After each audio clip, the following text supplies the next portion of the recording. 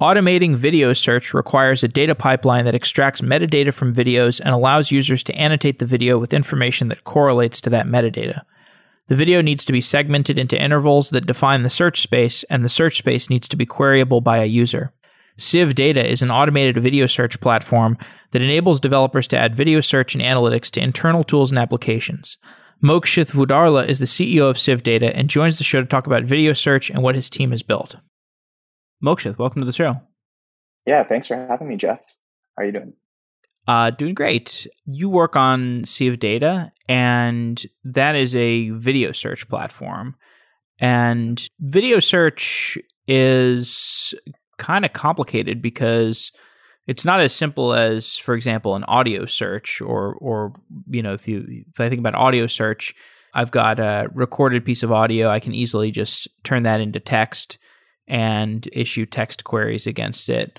But, a video, you would have to, I'm thinking of like a scene in a movie.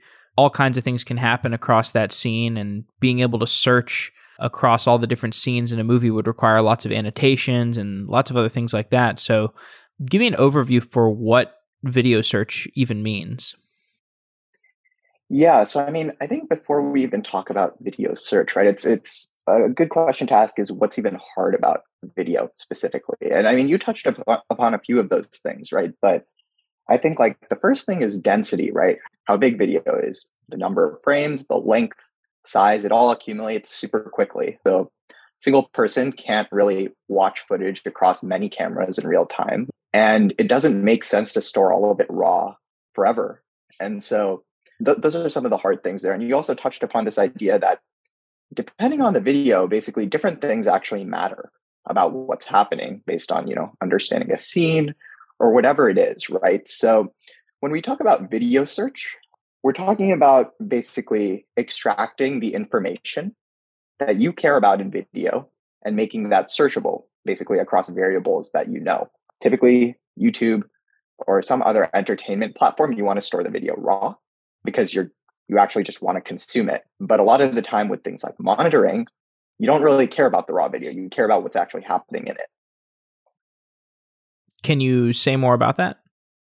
Yeah. So, maybe we'll take the example of like security footage, right?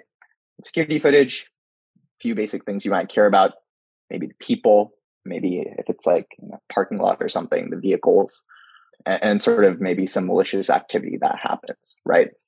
That's what you actually care about in video. You don't care about the raw footage that ends up being stored. But the issue today is that people end up storing raw footage because it's really hard to actually extract these insights effectively, sort of across scale. And it's much easier to just store it and have people watch. That's an example in security, but you might imagine in construction, it's different. Maybe in construction, people care about unsafe things workers are doing, or when certain equipment is moving and things like that. So depending on the use case, if you have, a camera monitoring something, you care about different things. So it's more like the application of video search that we're talking about here is customizable video search. Right. Something that depends on what video you even have, right? Got it. So if I'm developing, I guess, like a custom security video scanning system, I assume I would have to have some kind of labeled data set around what constitutes a violation of a secure environment, right? I would have to have, or maybe a labeled data set around what is not problematic, and then any deviation from that I would want to have a response to. I guess just give a deeper example of an application or a use case of Civ Data. Sure. So, here, I'll sort of break it down. Basically, the idea is that, we have these sort of camera-based analytics applications that are going to be everywhere. You're already sort of seeing this in sort of monitoring. There's tons of companies in security or retail or supply chain factories, all trying to do different things with basically monitoring something and giving people what they care about. Basically, either it's some unsafe activity or some, anomalous event, or just monitoring shopping activity or something, right? And so we basically think there's tons of companies building specific software for these spaces, be it dashboards for security, or there's actually a $3 billion company called Equipment Share that builds cloud software for construction.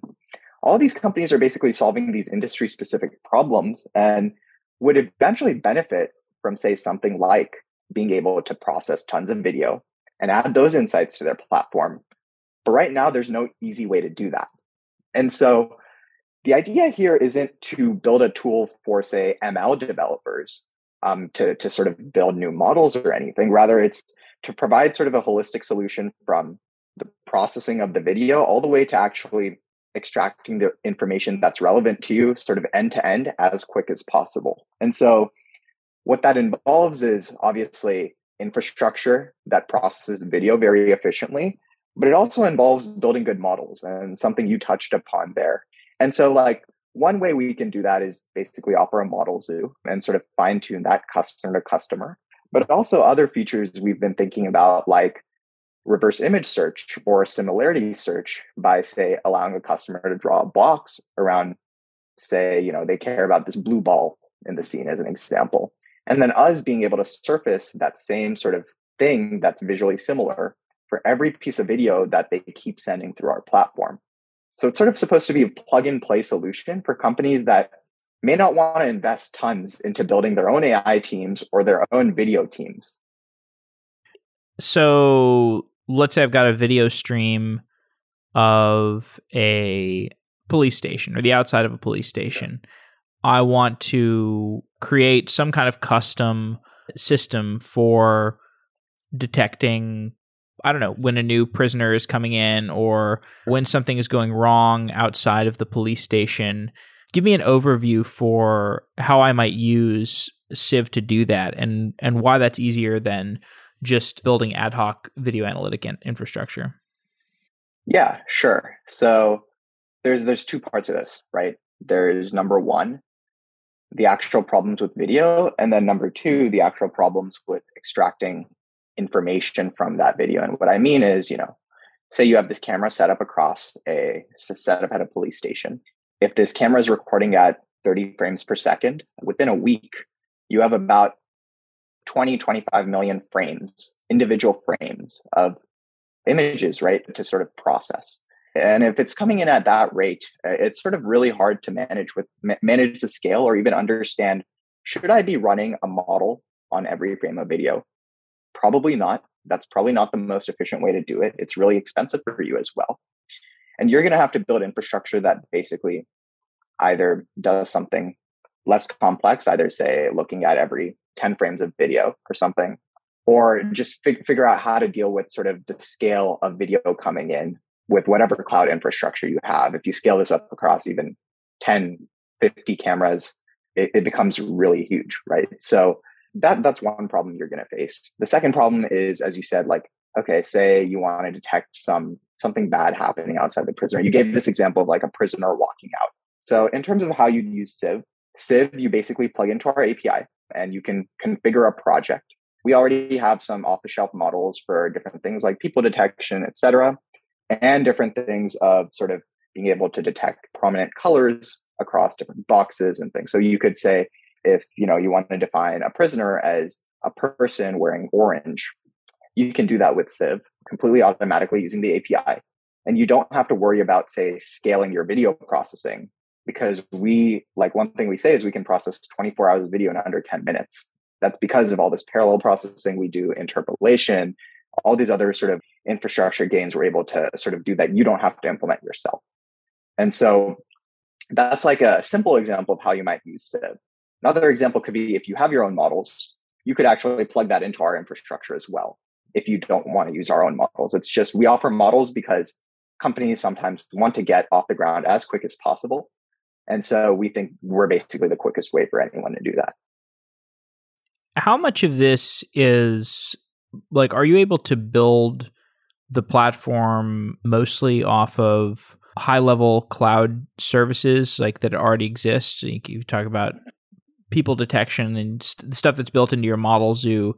Are those just off the shelf models you can take? And I guess I'd like to know, like, how much of this is stuff you've had to write from scratch, and how much of it was kind of building a good UI and a good user experience over some existing API systems? So there's sort of two parts to the system, right? With the model zoo, obviously a part of it is sure making some off-the-shelf models sort of available using our API automatically. But there was a lot of work that went into also building custom models that work for, say, different scenarios. For example, we have models that are really great at object detection and sort of more close-up scenarios versus, top-down views. And those are things that are much more easily sort of fine-tuned to customer data depending on what their application is. And so there was, a combination of off-the-shelf work and sort of like more custom modeling work that went into trying to build a model zoo that's modular and sort of can be ramped up for a specific customer really quickly. There's also a lot of features we've been working on, like I mentioned, the sort of reverse image search, where across video, you can basically try to draw a bounding box over something you care about, and then we'll automatically surface things that look similar to it in the future as you sort of push more video to our platform. And that means you don't have to build a specific model every time you care about something new. That allows you to basically leverage that feature. And the more boxes you sort of draw around things that are similar, the more accurate we get at surfacing things that are similar. And so that's sort of one of those things. But in terms of like the actual infrastructure for processing video, most of it is built on top of serverless. So you can imagine sort of AWS Lambda and sort of things like that, right? Along with obviously GPU instances and things that we use to run models. But we think that abstraction gets pretty complex if you want to support really any scale. And you also want the cost breakdown to actually work out, right? Video is notoriously expensive to process. And for us, if we want to basically meet our margins, we have to lower our costs as much as possible. And so it's in our best interest to basically do as much optimization as we can there to lower our costs, while also making it sort of a scalable solution for, say, a customer that comes in and wants to use this as video search in perpetuity, right? So yeah, does that make sense? Yeah, absolutely. And can you give a little bit more description of the ingest pipeline, and then we could talk about what actually happens after video gets ingested? Sure. So the way our sort of pipeline works is video is ingested. You basically send a secure signed URL to our platform, and we ingest that video. We split it up into a bunch of chunks, so sort of fixed interval chunks, and that allows us to basically parallelly process different parts of the video.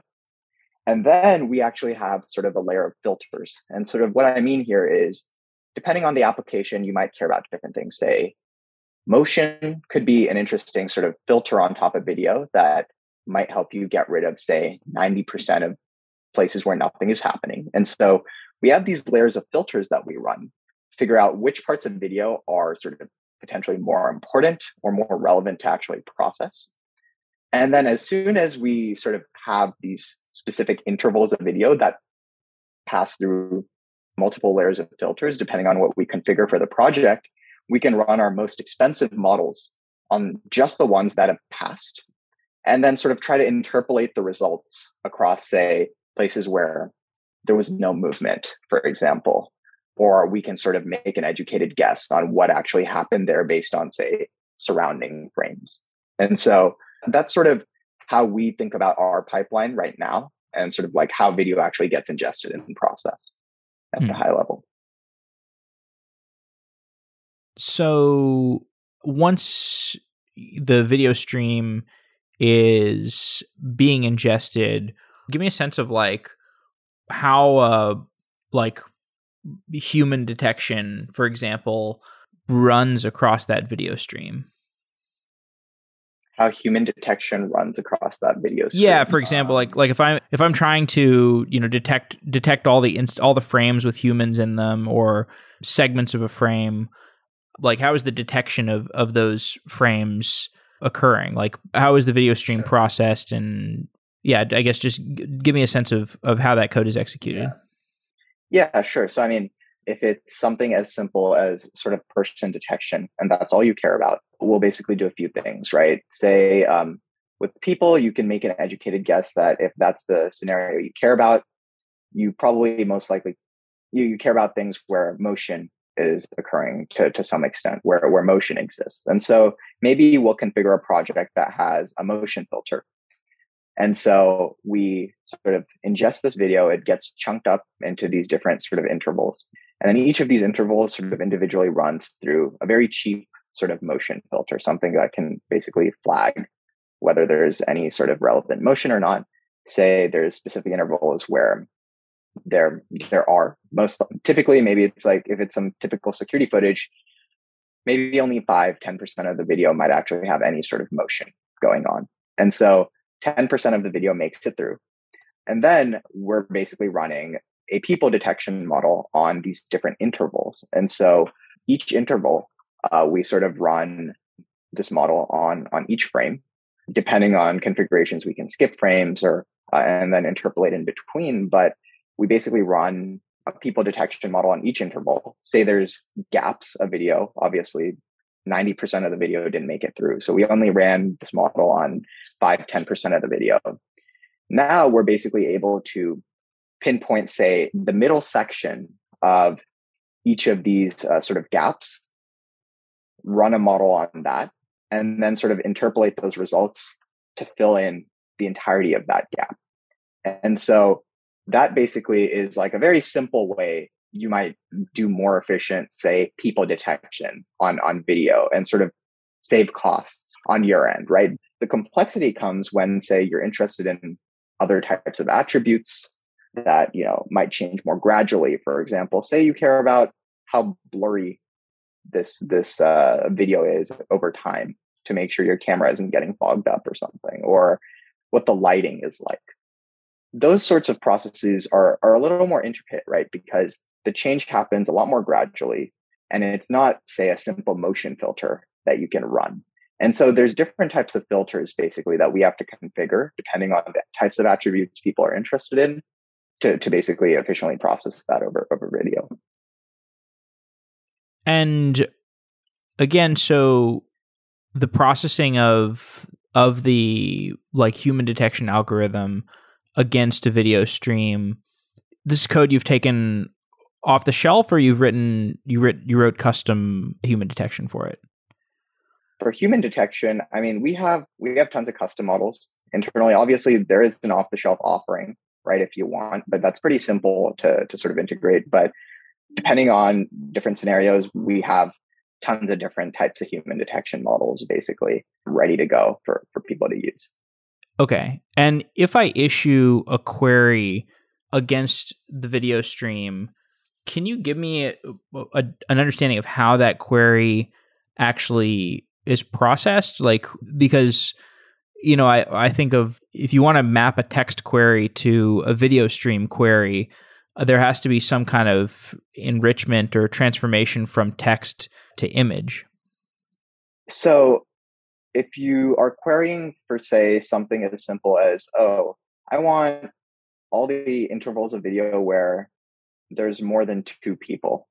If it's a query like that, when we process video, we are extracting that information, saving that piece of metadata as a variable in sort of our database, and then making a query. You can imagine sort of simple NoSQL databases and things, right? Except here we store it in sort of context of intervals rather than, say, each individual frame. So the query is quicker, obviously. But it's sort of based off of individual metadata. When it comes to sort of the similarity search feature, though, which is the more powerful thing, sort of more robust, where you don't really have to define a specific model. You can just search across whatever similarity. It's a matter of basically figuring out different parts of the video where we can basically embed the images into sort of some lower dimensional space. So these are, deep learning models. For context, typically they might have encoder, there's a sort of encoder decoder architecture that's pretty popular. So basically translating an image into some sort of lower dimensional representation, which you can use to, say, compare similarity between 2 different images. Typically people might, say, use an ImageNet model or something, or a ResNet model run an image through, and then use that to sort of compare how similar two images are to each other. And so over video, we basically have to figure out which frames does it make sense to store these embeddings for. And then every time we surface new video, we basically compare the embedding that's averaged up from, say, this previous content that we've stored to this new video frame that we think we should compare against live, and then basically store that result. And so when you're actually doing the queries, there's no processing happening. It's all stuff that's been stored. All the processing is happening as sort of video is ingested and run through our pipeline. So if I understand correctly, for a given video stream, you build essentially like a time series of the images that are detected across that video stream. Is that correct? Could you sort of elaborate on that? Sorry.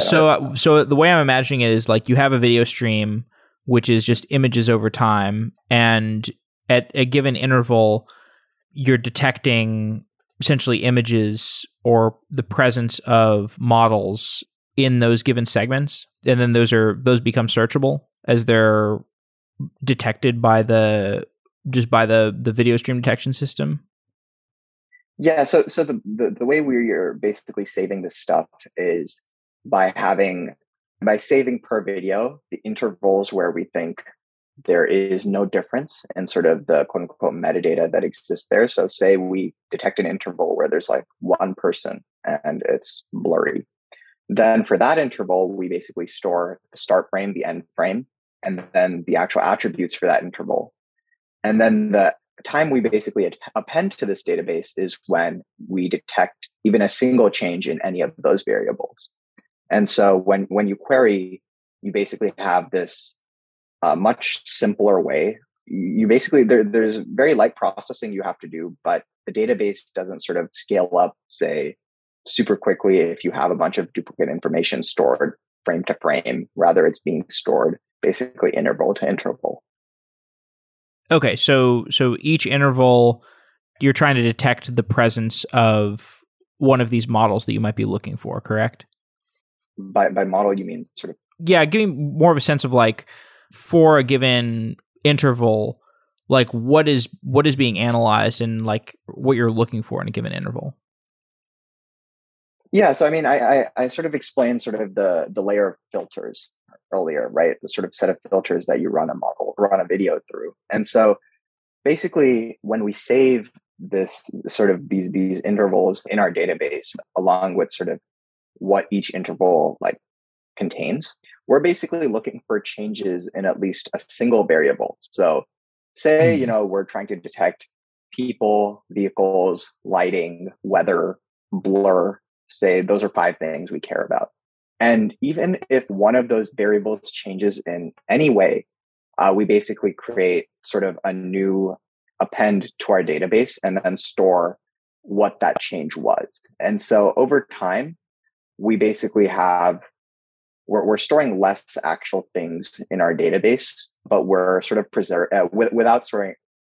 because we're not storing duplicate information, but people are still able to sort of query in the same way. And so that's sort of how we actually store the intervals. In terms of what you're looking for in intervals, obviously that depends on the use case, right? We have this full model zoo, and you can basically pick things there, or you can choose to plug in your own models that we basically selectively run on the frames we think we should run them on based on our infrastructure, right? So that's the definition of what you're looking for in each of these frames.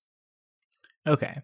And so if I want to define my own model, what am I doing to create that? Yeah, so that could mean 2 things, right? When you say define your own model, that could either mean you care about some new variable and you don't actually have a model for it yet, in which what you could do is basically use the similarity search feature I was mentioning to draw either a box around a certain frame or sort of track an object across an interval and then ask us to surface every time that comes up in the future. And we basically use sort of this embedding thing that I was mentioning earlier to make comparisons between different frames and intervals.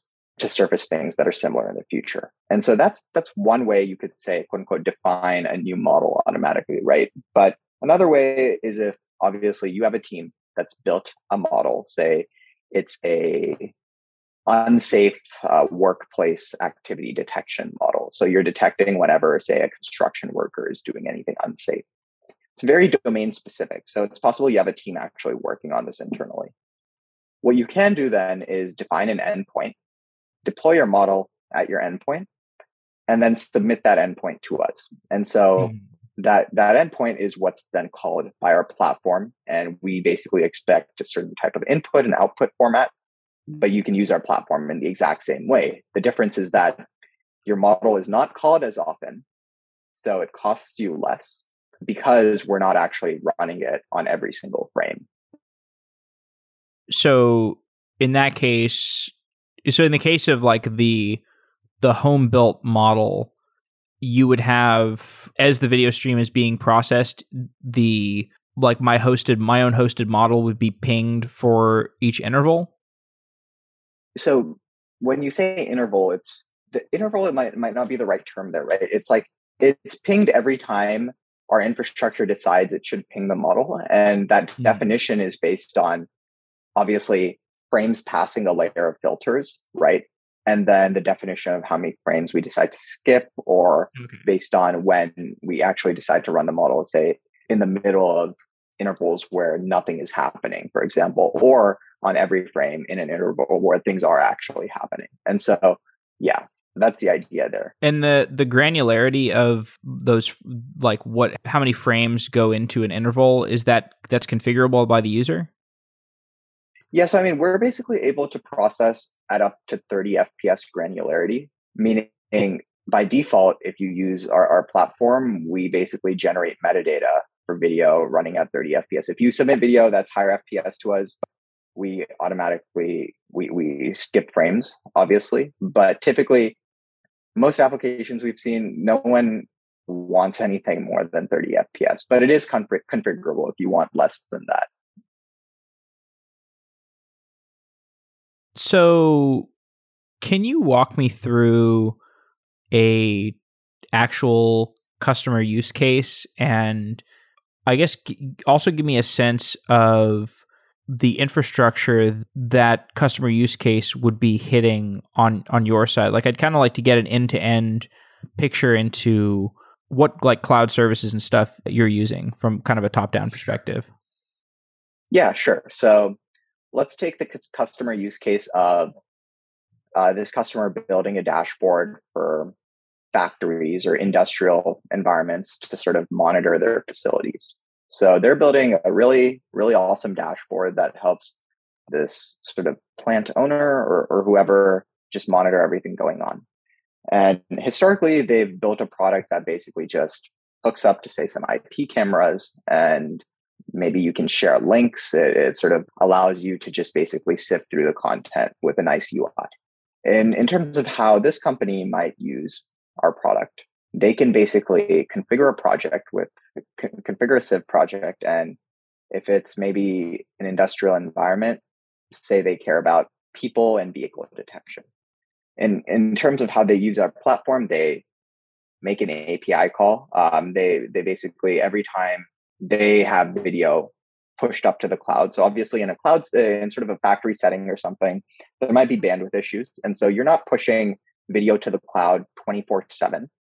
Maybe the way it works is that you have these cameras running, and locally you might have some sort of NVR or some sort of recorder at the factory. And so every time there might be some form of motion detected, or it could be if the factory owner is like, oh, I want to bring up all the footage from last week to the cloud so I can share with my employees that are remote somewhere or something. That data gets pushed up to the cloud. And as soon as that's the case, it might be in some bucket. So imagine some S3 bucket that has just tons of videos. Now, what a person does to use our platform is create a secure signed URL for that S3 object, and then submit that to us. And so that gives us permission to view the object temporarily, and only us. And so that gets pushed to our platform. and we run that whole ingestion pipeline I mentioned. So it goes through the whole layer of filters, and all the metadata gets saved in sort of our database. And now when integrating that into your sort of dashboard product as a user, what you'll do is say have, a feature for your customers to search for every instance of a person. So say the UI has something like, a drop-down menu, vehicle or person, and then gives you, say, an option of timestamp. You want to find all the vehicles and people between 5 p.m. and 6 p.m. on this day of the week at this specific camera in the factory. And basically that exact query can be submitted to us. And then what the platform gets back is intervals of video that match that query. And so they can basically pull up the content on their end and then surface that to the user because of the exact frame numbers that they received from our API for that query without having worried about video ingestion or processing or running these models or anything. And so it's sort of this end-to-end, sort of a full stack dev can basically use our API. So you just touched a little bit on the cloud infrastructure there. So like the video hits an S3 bucket, and then I know you've got a fully serverless system. So you just like have a bunch of Lambda functions that are processing these video streams. So I mean, the Lambda functions are things that could be running the filters and sort of the interpolation and things like that I mentioned. Obviously, the actual models aren't running in Lambda functions, right? Those actual models are probably running in GPU instances separately that we have separately deployed that the Lambda functions are able to call. But yeah, like the actual sort of core processing infrastructure itself that's not deep learning or anything is running in tons of Lambda functions that are spinning up. Like what's the level of parallelism that you have on one video stream? Like how many Lambda functions are we talking about? So that's actually completely configurable. So we could say we want each Lambda function to say process a maximum of 1,000 frames. We could just set that arbitrarily, and off of even a video that might be, I don't know, 10 minutes long, you could be sort of up in the thousands in terms of Lambda functions that are getting spun up sort of instantly to sort of process that video. And so the sort of beauty of all of this, right, is that based on that defined interval length, regardless of how long your video is, the actual process takes the same amount of time. And so it doesn't matter how long the video you submit to us is. Can you tell me about some of the most acute engineering difficulties in building Civ? I'd love to know about like just what's been most hard to build. Yeah, so I mean, let me think. I think a few things sort of come top of mind. I think the first thing is the beauty and sort of the limitations that sort of come up with Lambda functions, especially when you are trying to spin up as many as we are, as quickly as we are. There are a whole bunch of weird errors you run into, especially with even concurrent connections to a NoSQL database and things like that. And so there's a lot of small tricks and things that we've sort of encountered, and sort of weird bugs, basically, that we've been able to resolve, that we've had to resolve because of sort of this ability to sort of do serverless, right?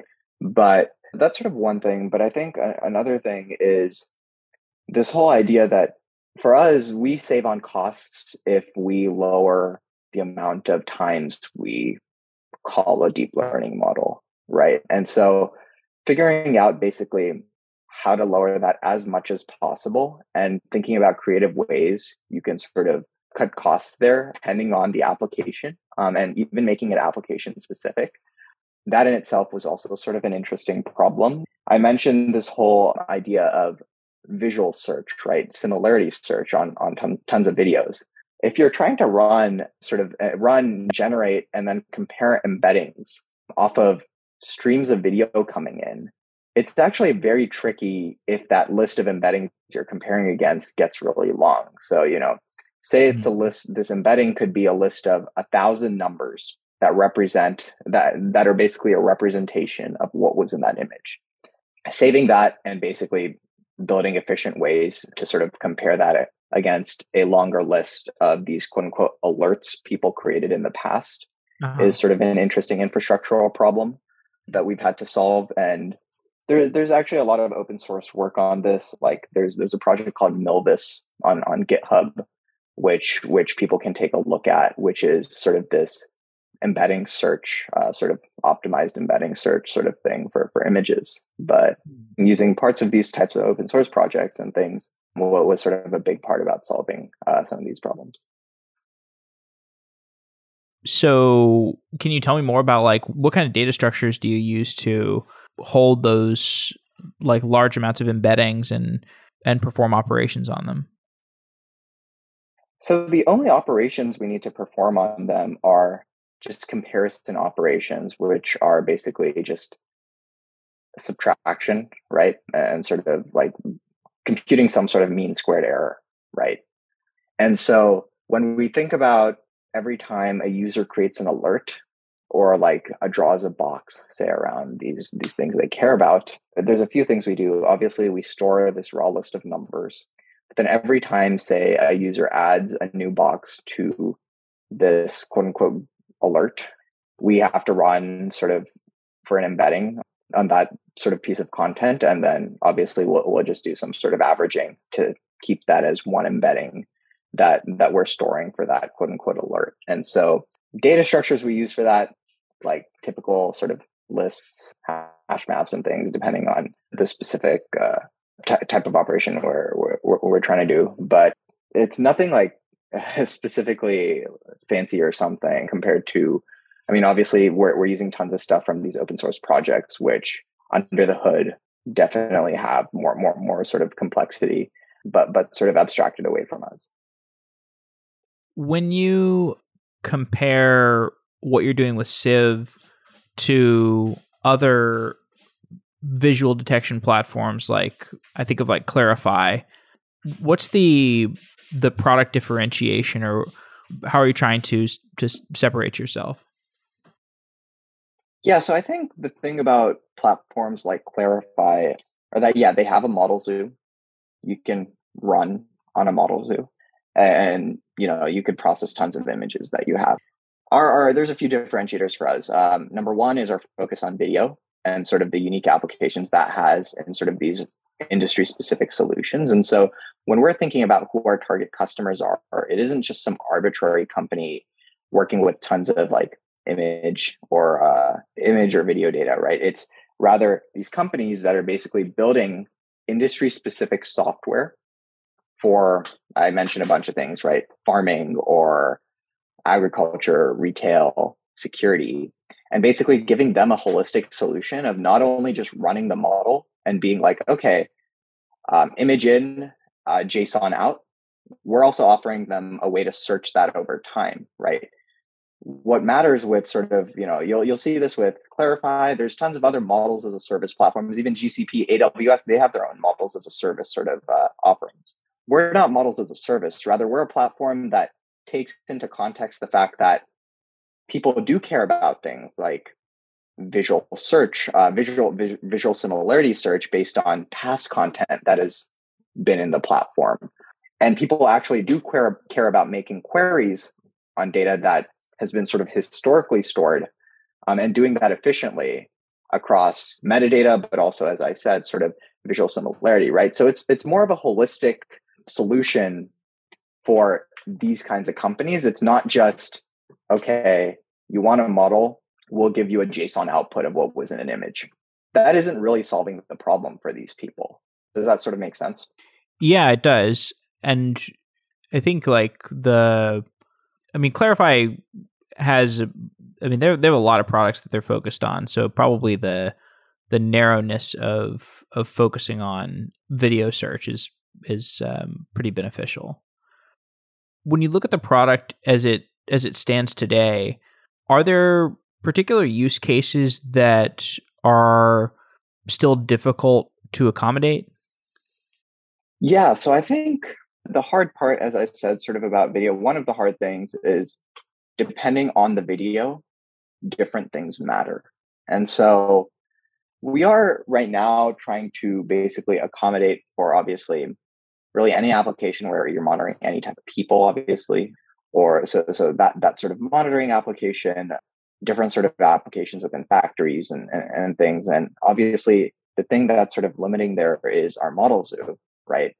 But that's where we sort of think about, okay, what is the core value of what we're providing and how is that different for different people? So for some people, our core value is this holistic solution where it's the quickest way for you to basically build video search for your tool or platform, because we have taken care of the video ingestion and we have a model zoo. For other people, we're the most efficient way for them to process video in the cloud. They don't really care about using us for our model zoo because they're building very specific models for some extremely domain specific applications. Say it's in some medical space or some area where you don't really even have tons of access to the data. And so you really do need a team specialized working on it, but they do have tons of it coming in. And so that's when they can use our platform with their models, right? So it's sort of figuring out where our value prop is sort of the strongest and figuring out which applications we can actually tune for and sort of what features we can build to basically make this the quickest way to search video, right? One of those features is not just the model zoo, but sort of the similarity search. But what else can we build on top of that to make this apply to sort of as many industries as possible and give them the tools necessary without, say, having to build whole AI teams internally? It seems like the latency of processing video can be pretty problematic if you're trying to use it for real-time applications. Are there any kind of aggressive processing systems you've built, or can you comment on like programming languages or what you've done to kind of address that or process more aggressively?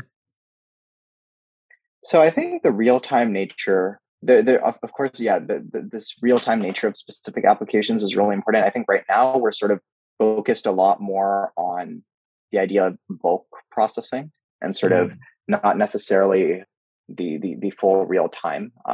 If you want a result, say a second later, but the way our platform works right now, you could process video as fast as it takes to basically run one of those models with a little like sort of added maybe 10% latency or something. And so because of sort of the parallel processing there. And so like we could basically increase the parallelization by trying to spin up tons more Lambda functions by basically lowering the amount of frames each one processes to lower latency as much as possible. Obviously, there's sort of this trade-off between the efficiency there versus the speed. And so it might cost more, obviously, to be spinning up even more Lambda functions and doing less smart things with this interpolation and things. But we haven't really explored that to its full extent when it comes to real-time applications yet.